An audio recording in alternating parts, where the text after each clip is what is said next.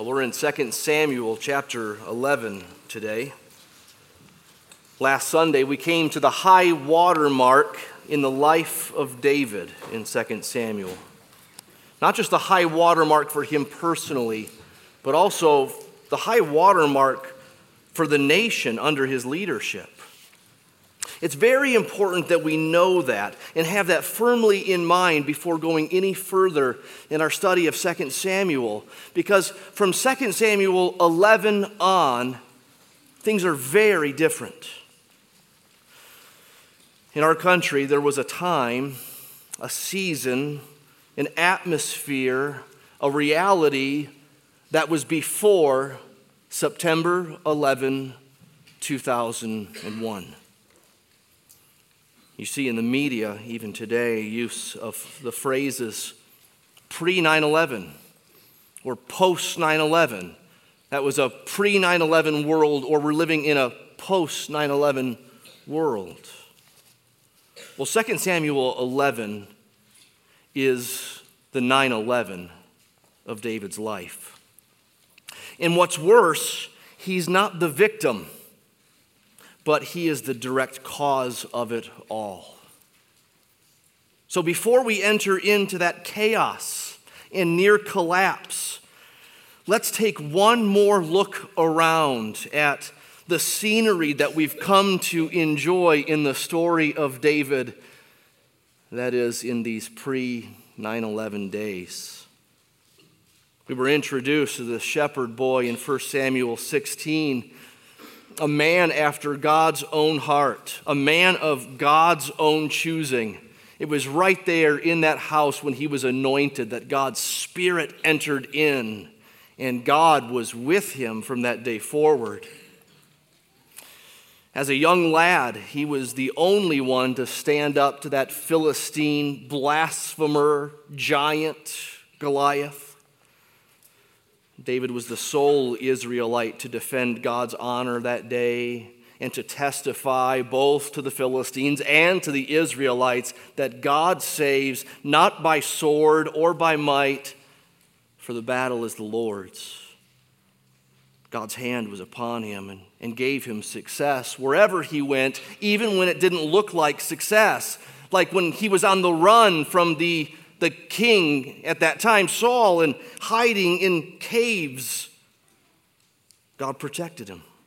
God provided for him. God, again, was with him. Though God had promised the kingdom of Israel to David, God did not give it immediately to him. And yet David did not take it when others said he should.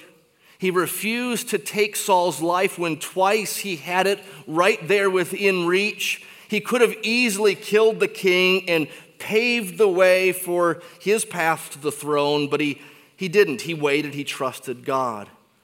And when Saul finally did die, and his son Jonathan with him on the battlefield at the end of 1 Samuel, we turn the page to 2 Samuel, and when David hears of it, he mourns. He writes a funeral dirge for the death of his enemy, Saul. Just the kind of guy he is. Soon after this, David became king of Judah. Not over all Israel at first, but just Judah. And again, he didn't take the opportunity to receive the kingdom or apprehend the kingdom by force, or by deception, or by cunning? No, in fact, when his commander Joab killed people who were against David's throne, David mourned. David was furious at Joab.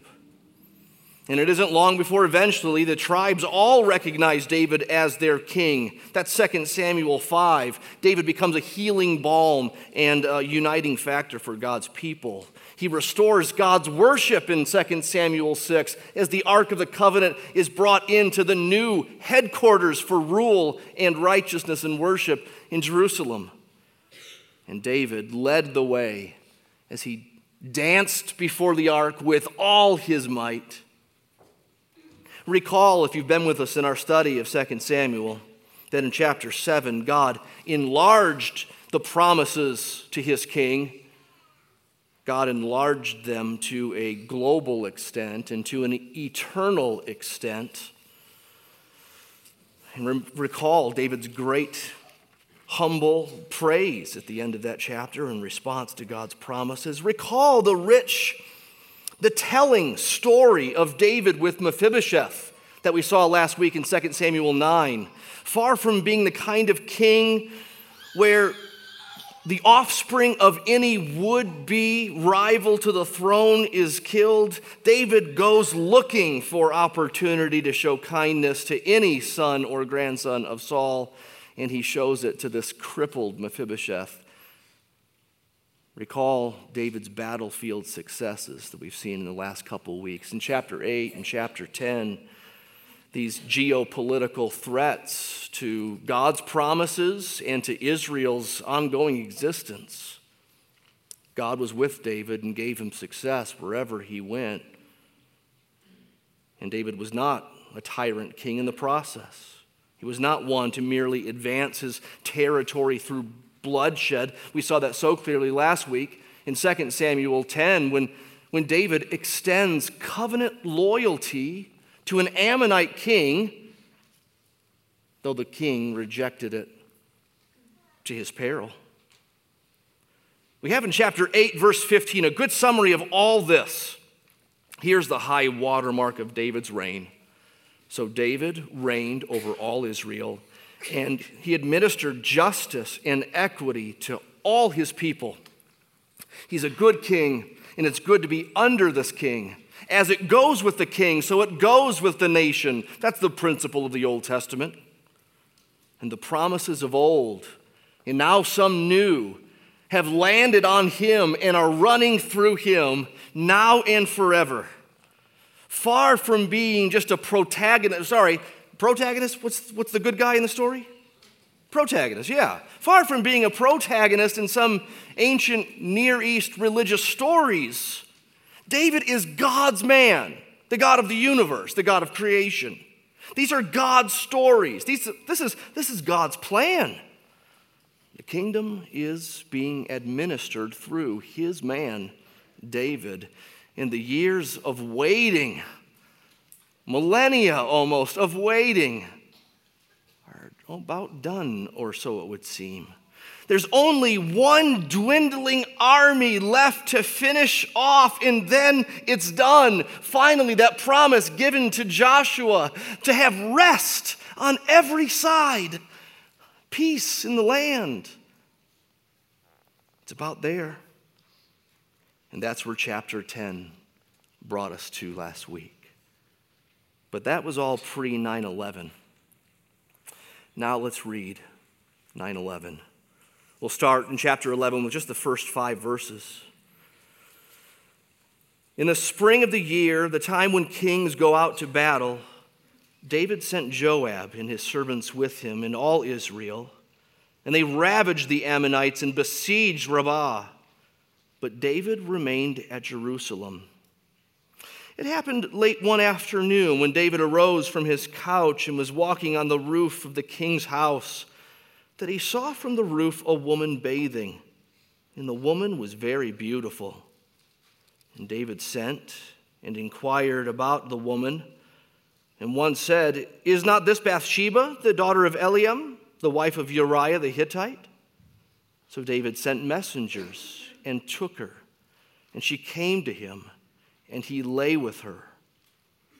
Now she had been purifying herself from her uncleanness. Then she returned to her house, and the woman conceived, and she sent and told David, "I am pregnant." We'll stop there. It doesn't look like 9/11 yet. In fact, it looks as common as anything we read in the papers today. A politician got a gal pregnant. Yawn. But we'll see. That's where it starts, and it leads and spirals out of control from there. We'll take this chapter in 4 sections. What we've read so far covers the first 2 sections, and then we'll read on in the chapter as we get to those 3rd and 4th sections in just a bit. The first section we could call a mundane setting. It's a mundane setting at first. Battles in those days apparently tended to be fought in between seasons of harvest and planting. So in the spring of the year, it says, Israel got back to its war with the Ammonites. That was talked about in chapter 10. The Ammonites, you might recall, though David extended covenant loyalty to that king, he formed a 5-nation coalition against Israel. And at the end of the story of chapter 10, all the enemies are either obliterated or subjugated, or in the case of the Ammonites, they fled. And now chapter 11 is talking about finishing the job, and it finishes in rather quick and tidy fashion in verse 1. David sent Joab, his commander, and his servants with him, and all Israel, and they ravaged the Ammonites and besieged Rabbah. Now, back in chapter 10, there's mention of David sending the troops or sending Joab, and yet there are also other times in chapter 10 where David is the one going. He's leading the way. He's leading the charge. It isn't too often in the book of 2 Samuel that David stays home.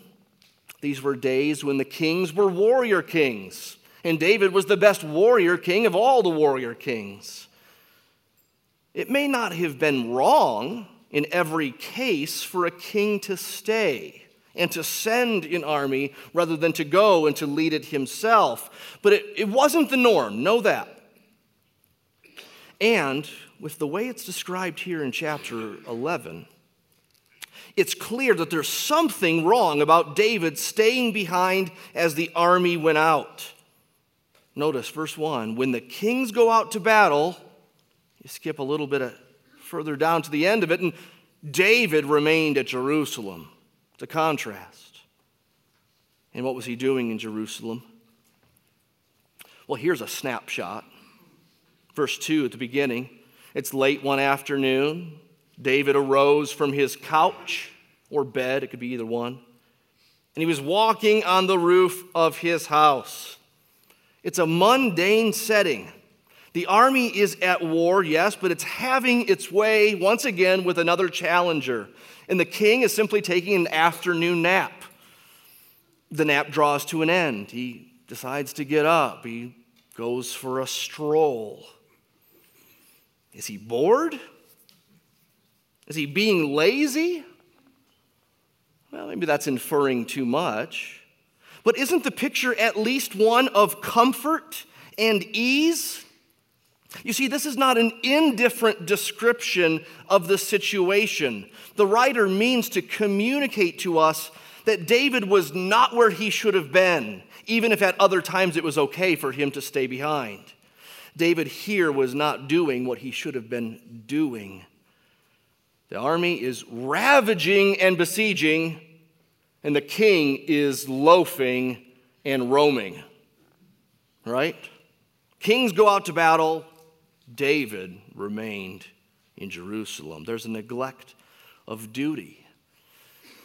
And this neglect of duty gave him time. And what did he do with his time? What do you do with your time when you've got time to do whatever? Now we know with the case of David here, we know where it's going. We know the story. We've heard it in Sunday school. Many of us have. We've read enough of it this morning to know where this is going. And so we know that this so-called mundane setting is really a prelude to temptation. It all looks so harmless. It's a boring day in a good way. Times are good. Things are peaceful. You can imagine David thinking to himself when he decided to stay home, it's God who gave me all this stuff. It's God who's given us this ease, this comfort, and this palatial place to live. I've put in my time. I've killed my tens of thousands, 10,000s. I've done my fair share. A little sleep, a little slumber, a little folding of the hands to rest. It's a perfect storm. John Owen said that sin is never less quiet than when it seems to be most quiet. And its waters are for the most part deep when they are still. Owen said, so ought our striving against sin to be vigorous, even when there is least suspicion. Neglect of duty, absence of responsibility, absence of time for David is a perfect storm. What are some of your perfect storms in life thus far? When are you most tempted?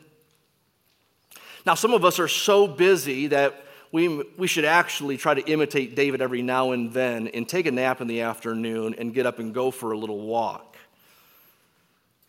But some of us think we're busy, and yet we still have plenty enough time to dabble with our temptations and our sins. One of the ways that we fight against sin and temptation is to stay busy with what God has for us. To stay busy. A wise pastor once told me, I don't have time to Google things that I shouldn't. Do you?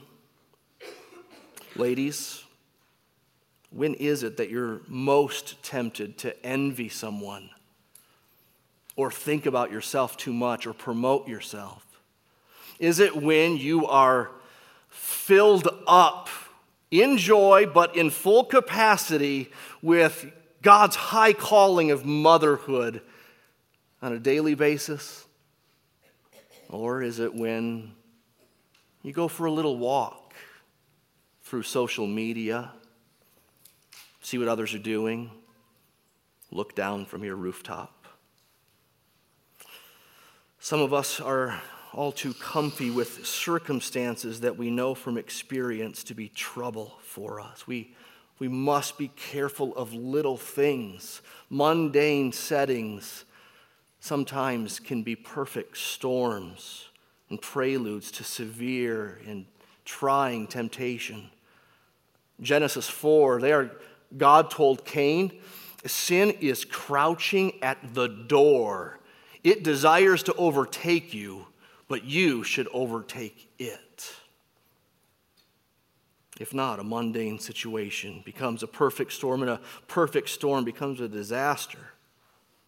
So the second part of this chapter is a sordid encounter. A sordid encounter.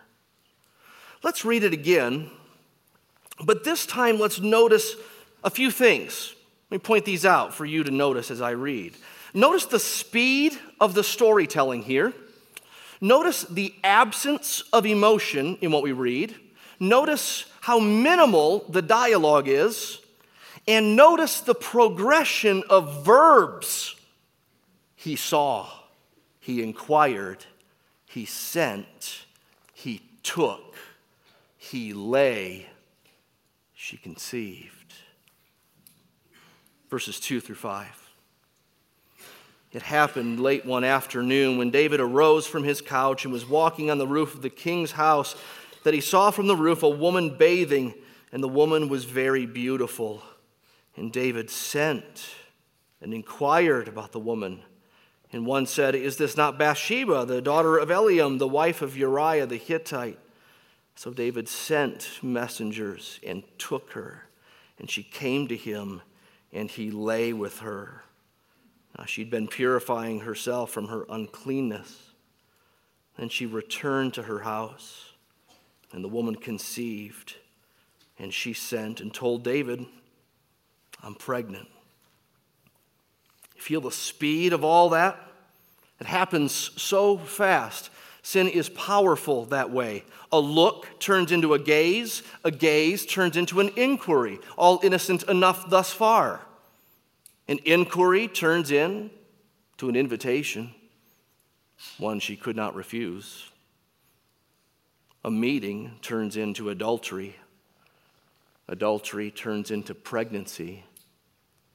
It doesn't always go that way, but any sin can be like that. It spirals, it grows. There's a power to sin in general that is breathtaking when we see it in action. We're going to see throughout this chapter that what we have here in this chapter is, in effect, an anatomy of sin, an expose of what sin is and how it works. I'll keep coming back to that throughout. But here we're already seeing at the beginning the power of temptation and sin. There's a gravity to it, a vortex to it. Sin is powerful. Not that that should cause any of us to make excuses for our sin or think that we are victims of our sin. We're not.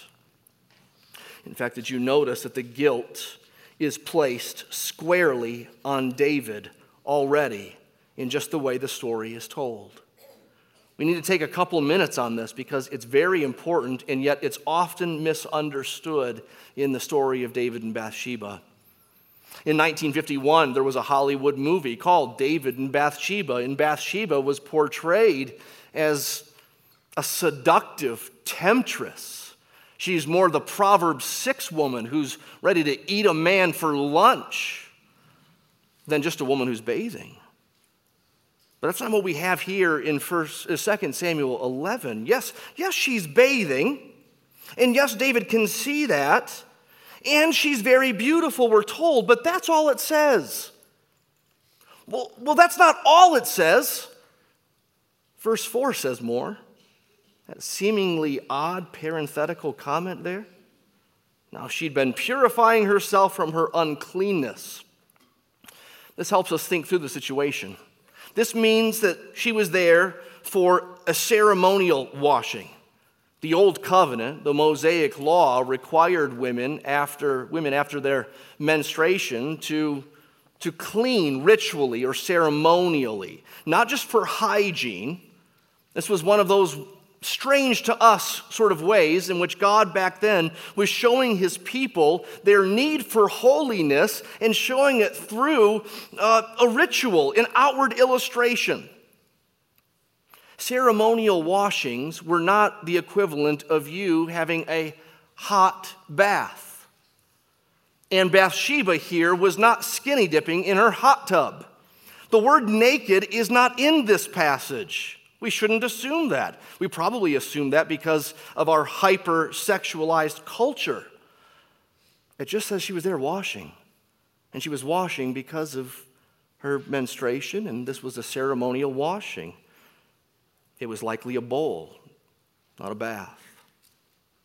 And there's no blame put on her here for what she was doing. The blame is clearly laid upon the king who sent and inquired. In fact, whoever told David who she was didn't make it easy on David to take it to the next step.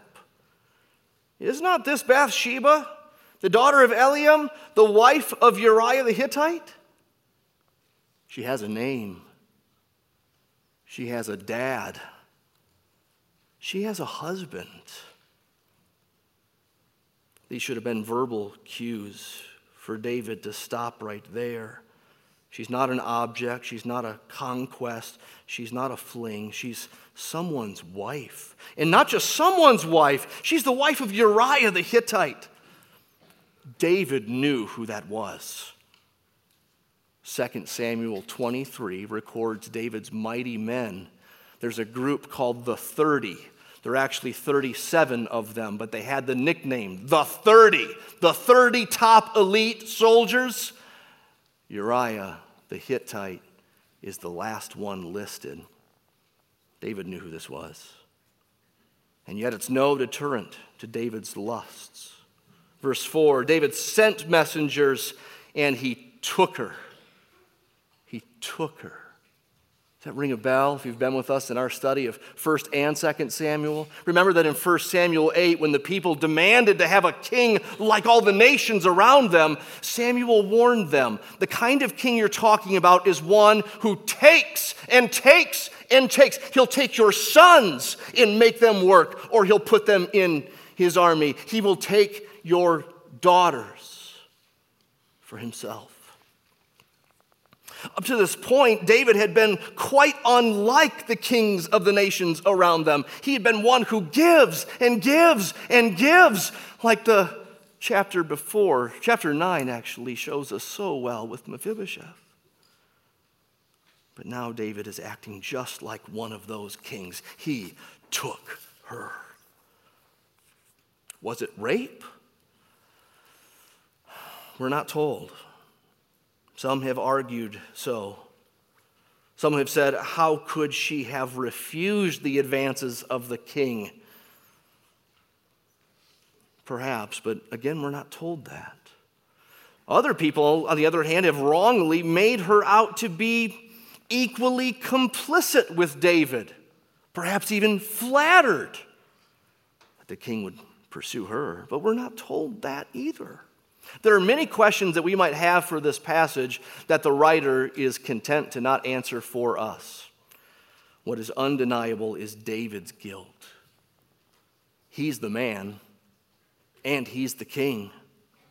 And he's the one acting, seeing, inquiring, sending for, taking, and laying. And when it's all done, sending her back to her home. The only proactive thing that Bathsheba does, in fact, the only words that she has in the whole story are in verse 5 when she sends word to the king, I am pregnant. It's 2 words in Hebrew. I'm pregnant. And here we have further insight into what that seemingly odd parenthetical comment is all about in verse 4. She'd been purifying herself from her uncleanness. This means that Bathsheba was not pregnant prior to being with David. Therefore, the child was not Uriah's. There was no doubt who it was. She knows it. David now knows it. Uriah will eventually know it, won't he? Thirdly, there's a desperate cover-up. Verses 6 to 25 launch us into several layers to David's cover-up. The first couple fail, and then as David's desperation escalates, so does the wickedness of the cover-up, and so does the involvement of others. The first attempt at a cover-up is relatively harmless. It's still sin, but it's harmless compared to the others that follow. Look at verses 6 through 8. So David sent word to Joab, his commander, send me Uriah the Hittite. And Joab sent Uriah to David. When Uriah came to him, David asked how Joab was doing, and how the people were doing, and how the war was going. And David said to Uriah, go down to your house and wash your feet. And Uriah went out of the king's house, and there followed him a present from the king. He sent for. You might have noticed already the verbs send or sent are used throughout this chapter extensively in a strange way. The repetition is there to place emphasis on authority. It's usually David who is doing the sending.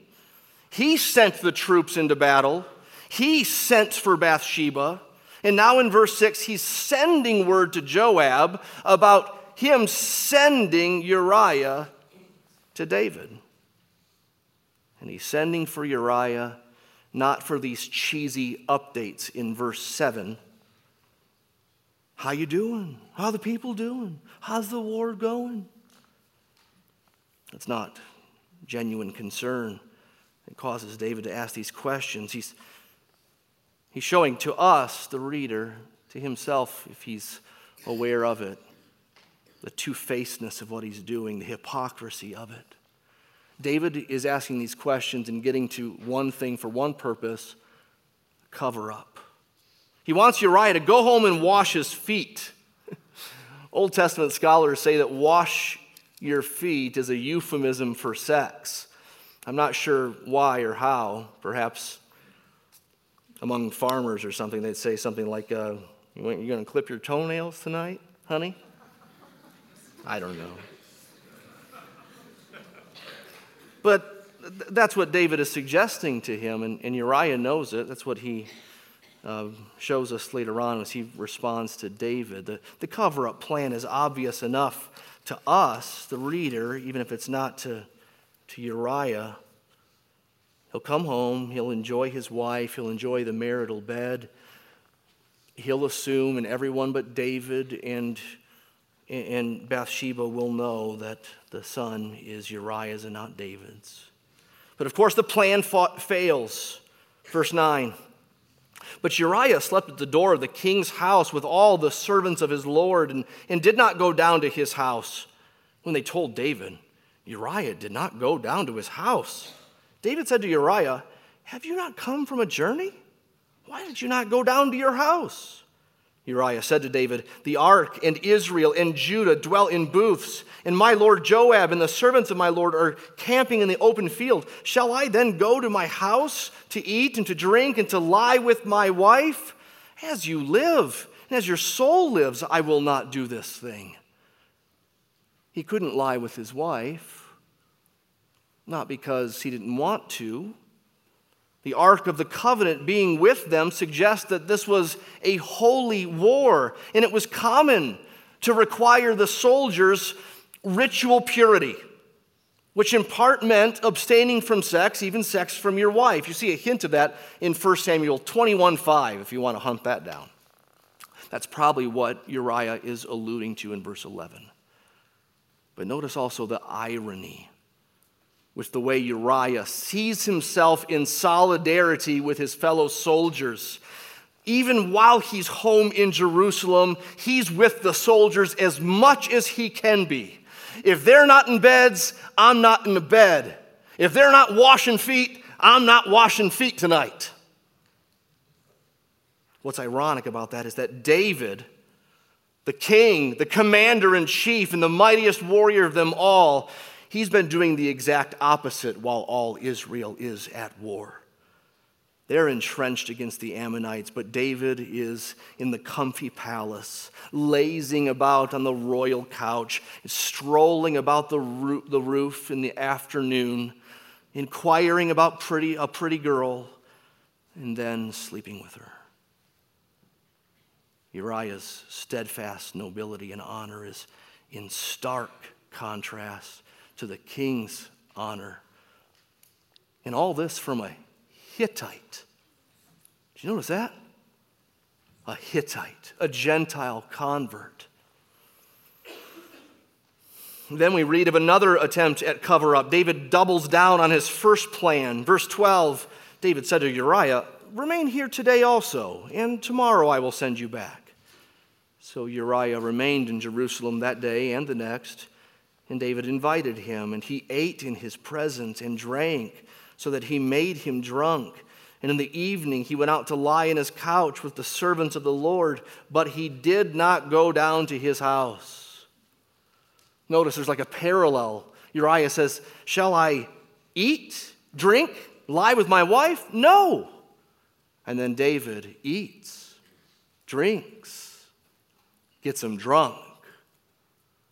He's going to lie down with his wife? No, with other soldiers on the couch. Drunk Uriah is more noble than sober David. But David can't get him to do what the king wants him to do. The king can say, come. The king can say, stay. The king can say, drink up. But he can't get him to go to his wife's bed. You notice earlier in the story, David was so much in control. He was sending the army and sending messengers and sending for the woman and taking her for himself. But as the story moves on, David can't seem to control anything. Control is an illusion. Sin lies to us. Sin lies to us that we can keep our sin on a leash, bring it out when we want, play with it a little, put it back in its hidden spot, conveniently later for no one to see. Sin lies to us that we can test drive it without having to make any payments on it, without having to own it. But guess what? Sin owns us. Sin often drives us. Far from freeing us, like the world around us says, Or like we sometimes tell ourselves, sin enslaves us. People today talk much of sexual freedom. Does David look free right here? No, sir. You know where there's real sexual freedom? In the old marital bed, the old familiar marital bed. There is great freedom, as God's plan has always been.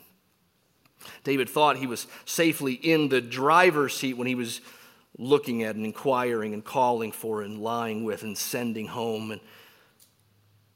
And yet he can't control everything. In fact, he looks controlled by the circumstances.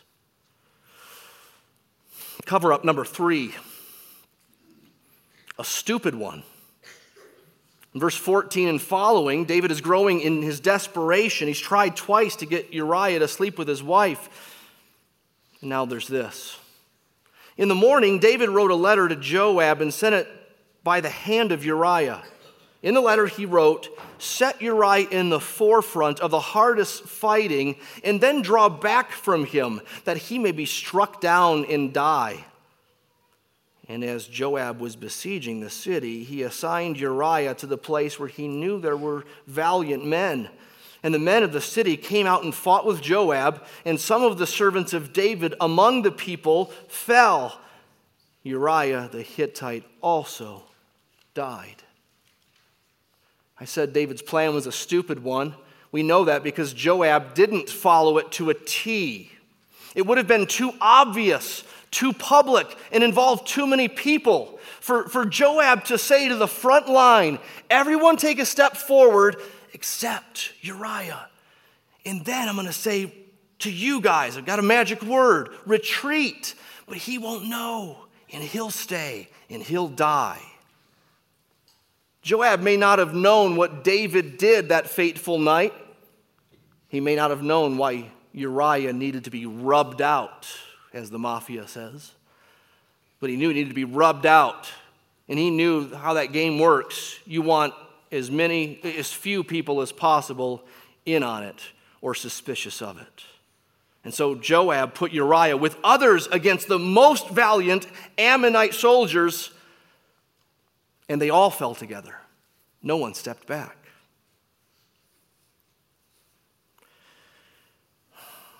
Not only is one of the elite 30 rubbed out to cover the king's sin, but many, look at verse 17, many servants of David who knew that day they served the king as they did.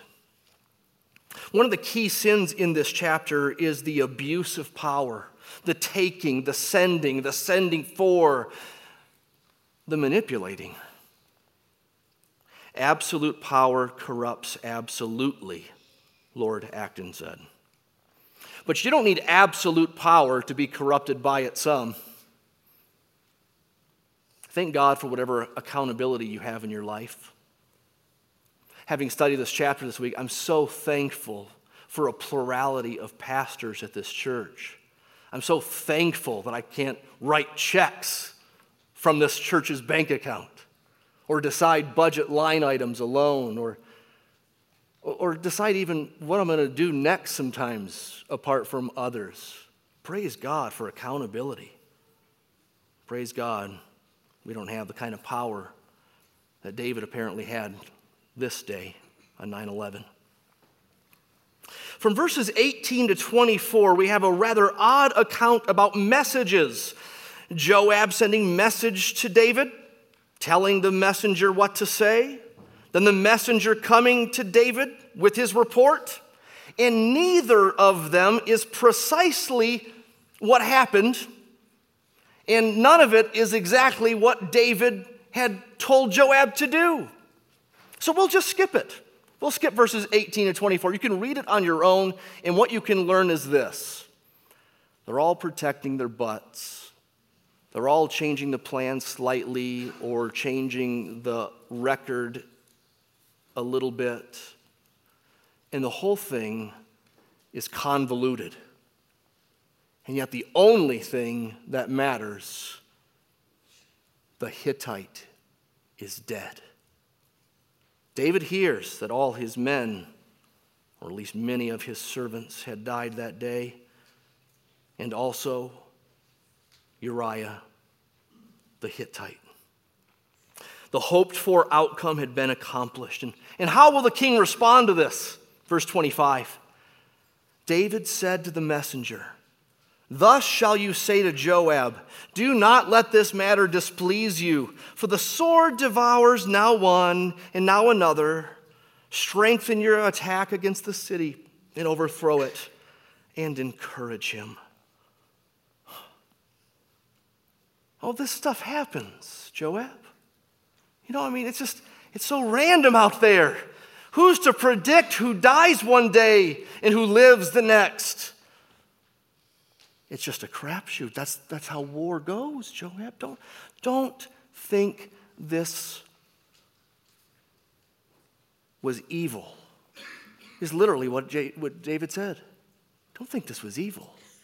Don't let this matter be evil in your eyes. David said to the messenger, encourage him. John Calvin, talking about this passage, said, having done all that David did, he simply wiped his mouth. Sin spirals, doesn't it? Sin snowballs. It started with a glance, then a gaze, then an inquiry, then a sending for, a meeting with, laying with, conceiving. Abuse of power, lying, manipulating. Many lives dead.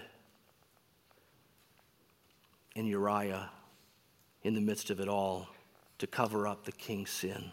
It snowballs. Sin dehumanizes, doesn't it? It dehumanizes the sinner and those he or she sins against. Bathsheba, slept with and sent home. The next time she's referred to as the woman. It's almost like the narrator speaking like David would, the woman.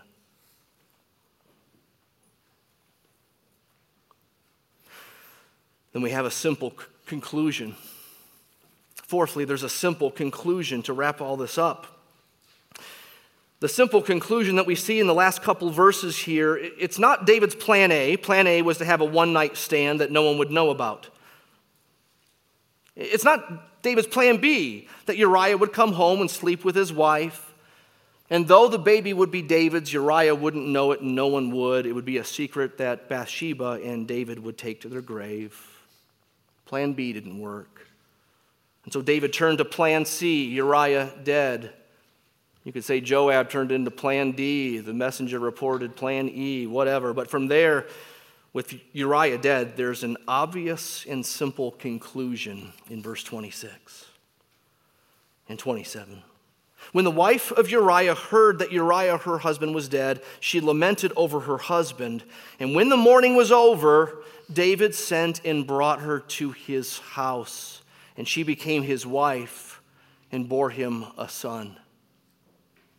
We'll stop there and look at the rest in just a minute. But notice here that David didn't mourn. He mourned before. When Saul died, he mourned and wrote a song. When Abner died, he mourned and didn't eat for a long time. And here, Uriah, one of his 30, dead. He doesn't mourn. How could he? He's glad. Oh, he allowed Bathsheba, the widow, to mourn. The allotted time, the prescribed time in the books of Moses. 1 week. 1 week. She mourned for 1 week. And then David took her a final time and fully for himself. He sent and brought her to his house. Again, sent. And she became his wife and bore him a son. So it would seem that the drama was all done. The dastardly deeds had been swept under the rug. Everyone would now either assume that this gracious king had taken this widow in and her son from Uriah. And David would now treat the son as his own. What a king this is. Or they would think, oh, this widowed, unpregnant woman became the king's wife, and it must have been on their first night together that God blessed them with a child. It's a simple conclusion to make, but that's not the right conclusion. Here's the simple conclusion, the end of verse 27. But the thing that David had done displeased the Lord. David had just said to Joab through the messenger, don't let this thing displease you.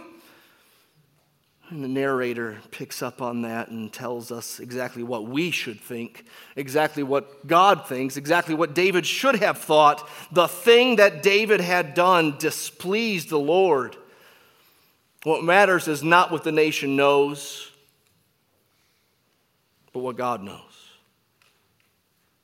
Not what others had seen, but what God sees. Not what anyone else thinks, but what God thinks. And what God feels. Can we say that? What God feels. Here's something to note. Where's emotion in this story? There is no emotion until we get to the Lord's displeasure. He's the only one who's feeling anything. It's a sickening story. If we were hearing such details of a similar story on the nightly news, we would rightly turn off our TV and say once again, I don't know why I watch this stuff. I don't know why I bother. It's never encouraging. It's also wicked and depressing. But this isn't on a TV that we can turn off. It's in our Bibles. It's in God's Bible. God has told us this story. Why? He wants us to read it. He wants us to study it. He wants us to learn from it and be changed by it. But how? Well, here, as I close, are 4 reasons why God has given us this story in the Bible. 1, because it really happened, and that's how this Bible rolls, if we can put it in those terms. This Bible records all events, warts and all. It has no heroes except one, God. Secondly, God has given us this story because it gives us, as I said before, an expose of sin, an anatomy of sin, the power of sin, the vortex of sin, the deceitfulness of sin, the dehumanizing of sin, the slippery slope and snowball effects of sin. And therefore, it is a powerful warning to God's people in every age, not just back then, not just in the Old Testament. It's a powerful warning to Christians. Christian, don't forget that one of the ways we're to use the Old Testament is as instruction for us, as example to us, and some examples are bad examples and some are good. I know that is not the only way we're to use the Old Testament. In most Sundays, we almost never even touch upon the fact that there is moral example here in the Old Testament. But you have verses like Romans 15:4, that whatever was written in those former days was written for our instruction, that through endurance and through the encouragement of the Scriptures we might have hope. Or even better, 1 Corinthians 10, verse 11, these things happened to them as an example, but they were written down for our instruction. Therefore, let anyone who thinks he stands take heed lest he fall. This is a warning to us. If King David, the man after God's own heart, can chase a woman and a good soldier to his death like he did, why not you? Take heed lest you fall. Don't forget that there are verses in the New Testament about grieving the Holy Spirit. And there is such a thing as displeasing the Lord and pleasing the Lord. Let's strive to please Him. Another reason why God has given us this chapter in the Bible is because it reminds us that God's people have always been in need of something more and something better than their best king, King David. We need a king, a representative who is not just good most of the time, but who is good perfectly and all of the time. Adam wasn't that for us. Abraham couldn't be that for us. Moses sure wasn't that for us. None of the patriarchs were. David wasn't that for us. This is proof. And his son Solomon will let us down as well. It's not him, but a son of David came who was perfectly righteous. He had no sin. And hence he was able to be a perfect sacrifice for us. Not just a good example, a perfect sacrifice for us. God made him who knew no sin to be sin or to bear sin for us, that we might become the righteousness of God in him. That great plan of substitution. The King died in the place of sinners and gives sinners his righteousness as a gift received through faith. That's the gospel, the good news. It is about a king, David, but not this one, David's greater son, Jesus. One more reason why God has given us this chapter, because it shows us that the promise of God is moving along, even when it looks like it's not. It looks like this chapter is a divergence from the plan of God and the promises to David, but it's not at all, because God promised in 2 Samuel 7, when he sins, I'll discipline him, but I won't remove my steadfast love from him. And God promised in 2 Samuel 7 that when David's days were done, God would raise up an offspring after him, and of his throne, it'll be forever, and it'll be established forever. Therefore, this chapter shows us and proves to us that God's purposes do not depend upon sinners for their completion. Here in the midst of David's sin, the promise was moving along. A son was eventually to be born of Bathsheba, who would eventually have another son, and another son, another son, another son, another son. Matthew 1, you remember, begins his account of Jesus with a genealogy. And guess who's in it? David's in it. Who else? Solomon's in it. And guess who's right after Solomon? Telling us how Solomon came to be. Bathsheba. Bathsheba. She was part of that royal line that led to the final, full, real Messiah, the Son of David and Son of God. Matthew 1:6, look it up for yourself. And yet you'll notice, if you do, that Matthew doesn't call her Bathsheba, but the wife of Uriah. The wife of Uriah. So note this, how hopeful it is for sinners like David that the line can go through you and God's plans can be fulfilled. How hopeful for victims like Bathsheba. She's in the Bible as one of the mothers of Jesus. And yet what a reminder about the consequences of sin.